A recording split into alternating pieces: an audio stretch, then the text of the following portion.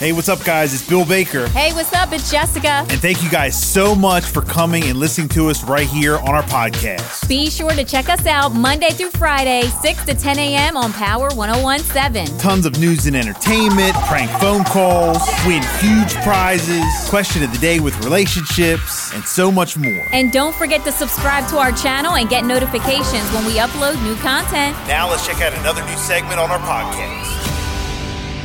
On Nanticoke Road in Salisbury that happened on Saturday.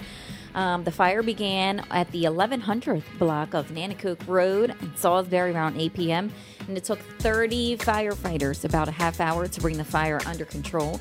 Damages at the property are estimated at $350,000 for the structure and $250,000 for all of its contents. So the roof was just completely engulfed in flames when firefighters arrived, but there are no reported injuries at this time. Apparently, it appears to be accidental as a result of an unspecified failure within the commercial gas dryer exhaust system. So again, that investigation continues there in Salisbury.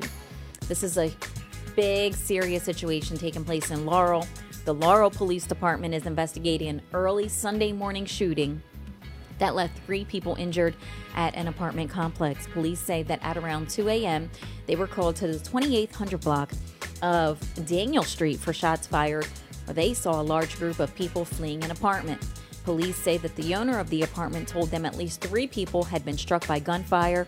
Laurel police tried to detain multiple cars fleeing the residence, but when they refused, a chase ensued on the vehicle using stop sticks. Several subjects were taken into custody without incident, questioned, and then later released. Police say that the investigation is ongoing at this time, and over 50 spent casings were found in the home and surrounding the area. The investigation is ongoing at this time, but anyone with any information, you are asked to call the Laurel Police Department at 302-875-2244.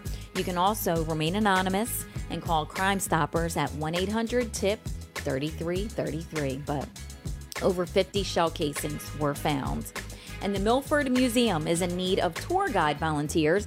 The director of the outreach of the Milford Museum, Tom Summers, says now more than ever they need people to come in who are interested in history to please come forward. If you need any more information, if you would like to be a tour guide and experience that, if you have a love for history and education, you can visit milford.lib.de.us. So there you go.